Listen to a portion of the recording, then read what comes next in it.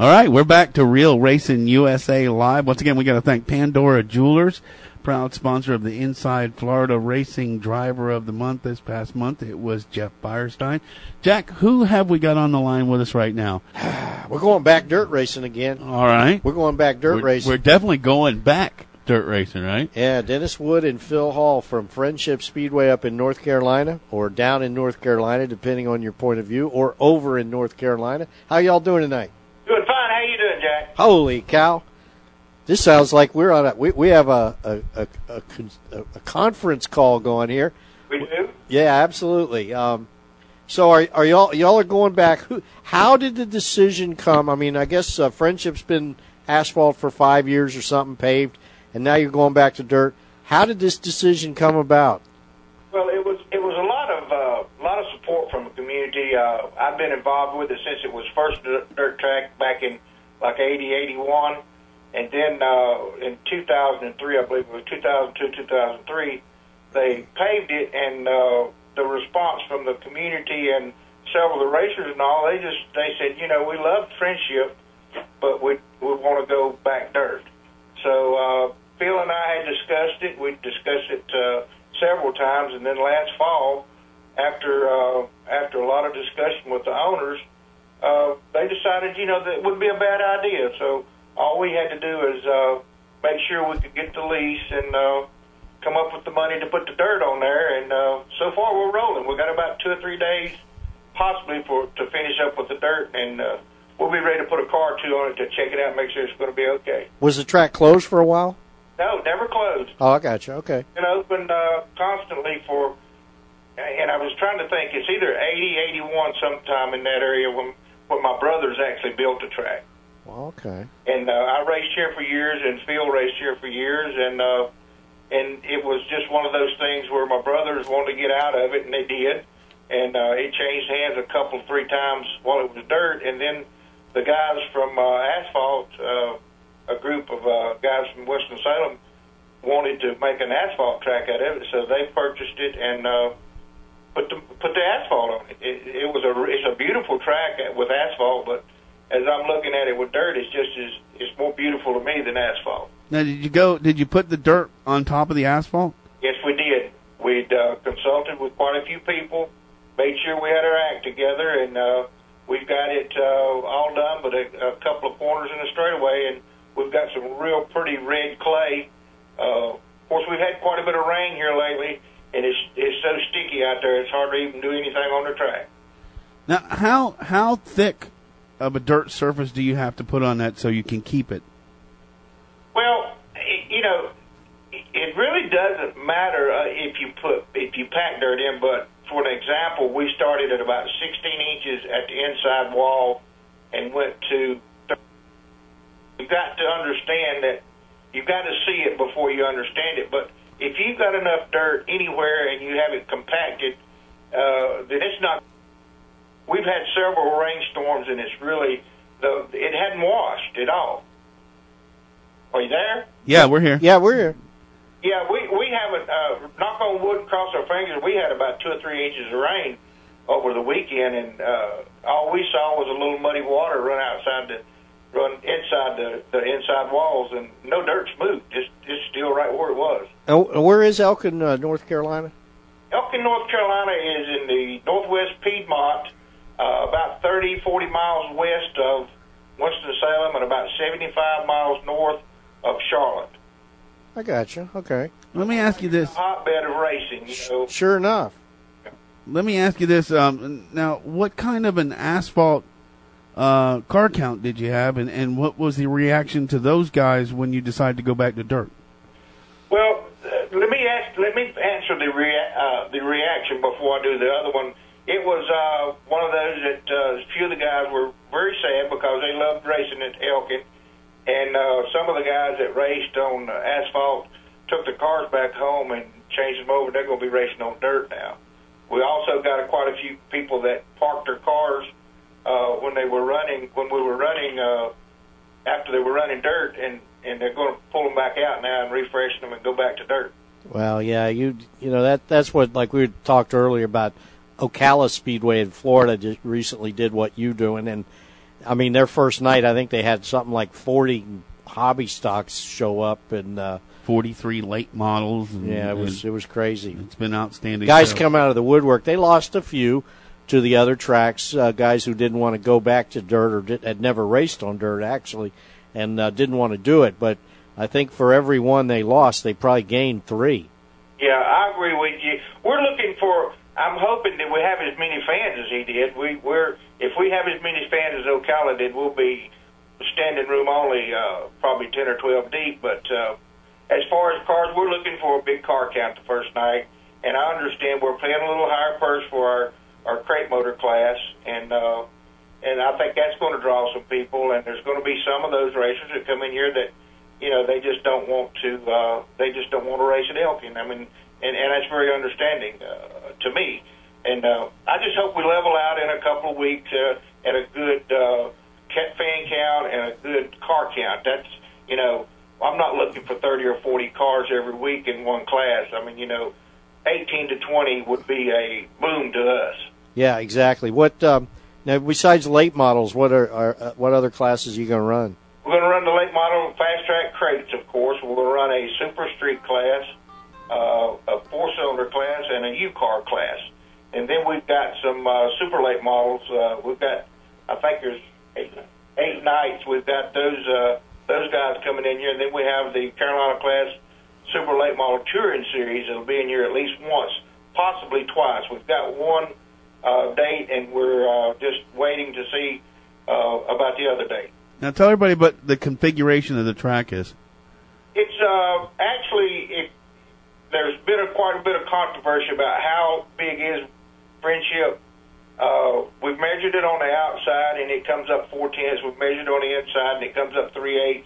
We measured right in the middle, and it's like .389. So that's what it is. There you go. It's a D-shaped track. It was even smaller than that, and they expanded the back stretch to make it sort of a D shape. Any banking to the track? Excuse me? Is there any banking? Yes. We'll have. Hopefully, we'll have some good banking. We've looked at it and refigured some stuff, and we're hoping to come up to 12 to 14 degrees. That's pretty good banking. Yeah. You're an ASA member track? Yes, we are. Now, how does that pay off for you? Well, our relationship with ASA so far has been just great. Dennis has been just overwhelmingly great with helping us to get everything lined up so we can get our first race started, and hopefully we'll do okay. He's a heck of a nice guy. He really is interested in this sport, and he don't care what you race on. He loves racing.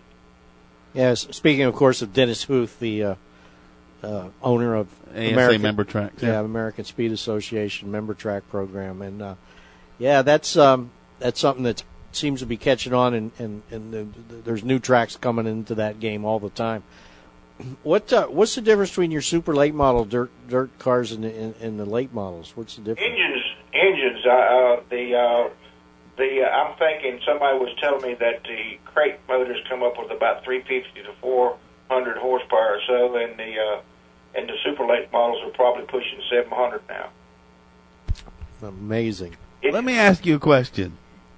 How come the dirt late models can keep their engine programs all under control like they seem to be doing, and they're prospering? I work for a series that's just starting, and we're getting 40-plus cars. Winter Nationals down here, we'll get 80 to 100 cars, yet the asphalt guys just can't seem to get it together. Regulations. That's my pet peeve about the asphalt guys. Regulations. Yes, you're regulated to do just so very little. If your numbers don't match, you got to have this certain carburetor. If you don't do this, and it's just, the dirt guys, they can go to the cup teams around here and pick up some parts, and or they can go to the big engine builders, and they'll build a good engine, and it'll last for a long while. But when you go to your asphalt, you've got a race car, but you try to choke it down, and I don't understand that. What do you mean choke it down? Well, you're talking about 2-barrel carburetors, small 4 barrels. When you get that going, you can run only so much compression. Just little things like that. So there's too much regulation, is what you're saying? I'm thinking, no, not too much, but enough to really keep the guys from racing and building the engines like they want to, and get out there and really put on a good show. And I'm sorry, I don't have anything against asphalt racing. I love it. I've been working with it here for 5 years. I've stayed here at the track and sold tires, and I've got to the point where I love it. But when you're racing and you pull up beside a car and you run about 4 laps trying to pass him, that to me that's just a little bit. The cars are just, it's just a little bit too regulated for me. If you can pull up on a quarter pound of a guy on dirt, 9 times out of 10 you're going to pass him. So now we're talking here with Dennis Wood and Phil Hall from Friendship Speedway in North Carolina. Recently decided to go back to dirt racing instead of the asphalt where the track had been. You guys both race still? Do you still both race? No, I've never raced. I've owned a car for several years, and then finally decided that I would try another end of the sport, and that would be some tires and parts and gas. Instead of paying out all the time, I was getting some money in. But Phil has been racing for a very long time, a real long time. Now, I don't know how you asked Phil that question. How long he's been? How long you been racing, Phil? Well, not quite as long as Red Farmer, but a long time. In other words, there's some black and white pictures of you with a race car. That's right. Yeah, that's the test, isn't it? There has to be some black and white pictures of it. That's a good one. So, Phil, what you concur pretty much, I guess you concur obviously with what Dennis has said to this point. How do you think? You think it's going to be a big success? What do you think? Yeah, I think it's going to be really good. I mean, the people around here are sort of starving for racing. With the economy being bad, I think the local people are going to come in. I think we're going to have a good show with this red clay. And like I say, those fast track late models, they don't cost as much as running those cars to do the super. So I think it's going to be real huge around here. Now, when do you guys start? When is this first race? We practice on April 22nd, Tuesday night, and race that Saturday night to 26th. Saturday the 26th. What kind of promotions and whatnot do you have going for this deal? Well, we got a lot of we got one local radio station around here, 100.9. They're going to be real strong with us. WTQR, which is in Winston-Salem. A lot of news people and newspaper knowledge covering it pretty heavy. Yeah, that's a good thing. I'll tell you, one of the things, I don't know if Mike Peters down at Ocala told you about it or not, but one of the things that really helped them was exactly what you're talking about, the radio stations in the local area and the newspapers. And as luck would have it, or planning would have it, they had a great front page story in the Ocala newspaper come out on Saturday, the day of, or Friday, the day of the race, the first race. Front page story with pictures, and that certainly didn't help. That didn't hurt a bit. Believe it or not, Mount Airy, North Carolina, the Mount Airy News here in Surrey County, right close to us, the lady told me the same story today. They're going to do a big thing on the Friday, the day before the race. So there you go. Did one in Northwest Burn and surrounding areas in days. Yeah.